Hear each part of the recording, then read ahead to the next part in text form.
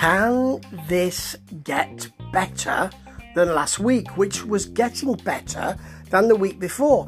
I've long been a disliker of OVW Overdrive, haven't I? You know, I don't feel bad about that because it's not very good quality, in my view. I could see the main programme, but I want to see what they do with this roundup. You've got Brian Kennison and Stevie. Is he called Stevie G? The Stevie G I know is Stevie Gerrard. He's not like that. But anyway, this week they are having a massage because it's been a few difficult weeks, and so Brian has booked them a massage. How nice of him. And that will be the linking thing throughout the programme. I cannot wait. It's like Christmas has come early. Right, first of all, Box Office Blondes versus Controlled Chaos. Controlled Chaos are big blokes. The Box Office Blondes are a small and a big bloke, and they have a little clapperboard. Little clapperboard, yes, very nice. Just a little one.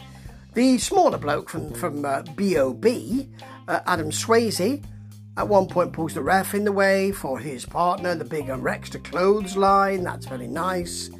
It's an okay match. The finisher for Box Office Blondes, who are the team they're really pushing, is a hold on the shoulders. I think Rex holds one on his shoulders, whilst Adam Swayze comes off the top with a sort of tap. Not with an elbow, or with a leg, or with a crossbody, or a punch. A sort of tap to the face, and that puts them spark out. And Box Office Blondes win. I'm not sure this box office will be very big in many territories. Let's just say that. We do see what happened last week. We've got a bit of shenanigans with Al Snow because he is the boss. He's the one you should all bow down to. Yes, whatever you say, Al. Whatever you say. And he's talking with the Reverend Ronnie Roberts, who I actually quite like, and the champ Omar Amir. I'm not very keen on that gentleman. I don't think he has that much charisma, and they're trying to put him in with charismatic opponents so that they carry the day. I'm not quite sure that Omar will be around with that belt for very long. Anyway, you've also got Cal Hero, who is the 80s guy, putting his fanny pack. Why do they keep making me say this? His fanny pack on the line against Tony Gunn, who is such a nasty, nefarious heel. I mean, not when you see him, but, he must be at some point, just not on the programming I see. I just think he's quite boring. You see, to be a heel, you don't just do the stuff that's scripted for you. You have to have some charisma to deliver it, Tony, and I don't really think... Anyway, he wins and he gets the fanny pack, so this will be continuing, won't it? Like coronavirus, eh? Okay, Tom Coffey, who is the Iron Bear, versus somebody Hawk? Couldn't really hear. There's no graphic. He's got a Native American kind of angle, this gentleman, and it doesn't come on for a while, so we're waiting, and then there's no music for him.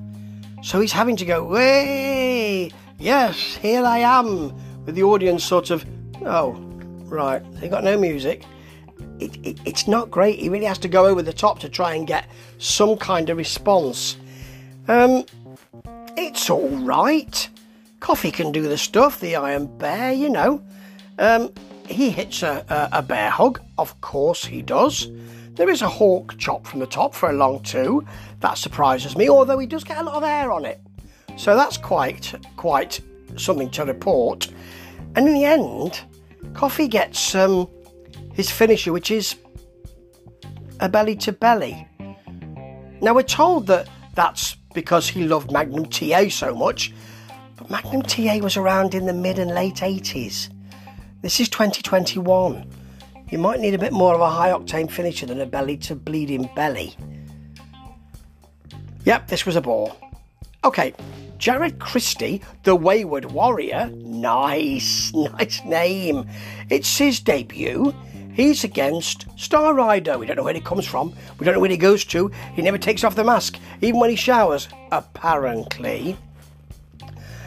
How would you know if he had taken the mask off with all the wrestlers coming out? You might just think he was one of the ring crew. We don't know who he is. Anyway, there's a very nice Jared Christie powerbomb, a very good backstabber. In fact, he gets quite a lot of the offense here. Yeah, and he worked very well. He put himself over nicely for a debutante. In the end, Star Rider just gets a lot of big offense to finish it, which is that there's a ripcord knee, a shotgun dropkick, a rather unsafe looking all over the place swanton. His legs are out. He really gives all of his body to that, and it's not in the corner. That's not great. And then the Stellar Splash, which of course the momentum of which makes him flip over, which I do like, for the pin. That was an okay match, really. Not bad at all. Let's take you back to the massage, where Brian's having a great massage. Stevie is having suction cups on him, and he's been massaged by a big burly bloke. So, haha, isn't that funny? Yeah, so funny. I wanted a lissome woman, and now I've got a big bearded bloke. It's not ideal in 2021 for that kind of gag, but there you go. He's now got suction cups on him, so we'll be coming back to that inevitably. And your main event is JC Adams versus Damone Salamino. He's great. He's got a good entrance, actually, Damone. He's got some black wings, and he seems to be breathing some kind of smoke. It's great. He then starts to wrestle and wrestles in a mask. And then as he wrestles, you kind of realise that, the entrance is actually what you've got. You haven't got much more. Apart from a very nice wheelbarrow suplex. William Lutz arrives. There must be some previous with them. I don't know. It's not been reported on Overdrive, really, so I haven't seen it. I'm a bit at a loss. It wouldn't be the first time. And that's about it, really. Salamino looks good. And that's all we have. Maybe he'll excite more in future weeks. I'm not holding my breath. But Brian might be. Haha, look at that segue. Because he's lying on the massage table with plugs up his nose and a sort of false moustache over his beard. I don't understand why they've done this. If the idea is that Brian's having a great time and the other guy's not having a great time, there's your gag. It shouldn't be that Brian's suddenly being attacked. Because somebody comes in, pulls the plugs out of his nose, he's in pain. And then we go to the other guy, Stevie G? Anyway, who's having his chest waxed against his best wishes. He doesn't try to stop anybody. He's on a massage table, so he wouldn't be tied down. It doesn't really work. So they end up both in pain. That's not the gag. The gag started with Brian having a great time, Stevie not having a great time. Brian should continue to have a great time. I'm so refreshed, it's all marvellous. Stevie should be saying, is that the massage? Is that the way you have a massage? I don't ever want a massage again. That's the gag. If I have to tell you these things, it's not going well. But this was better than it has been. It's still a 3.5 out of 5, I think. Or was it a 3 out of 5 last time? I think they might have had half a point. Celebrate half a point. Go on. It's okay. Box office blondes were good.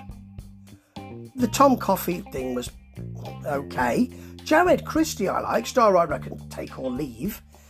And Damone Salamino looks good when he comes out. And only then. But yes, this has stepped forward a bit. Not much, but it's stepped forward.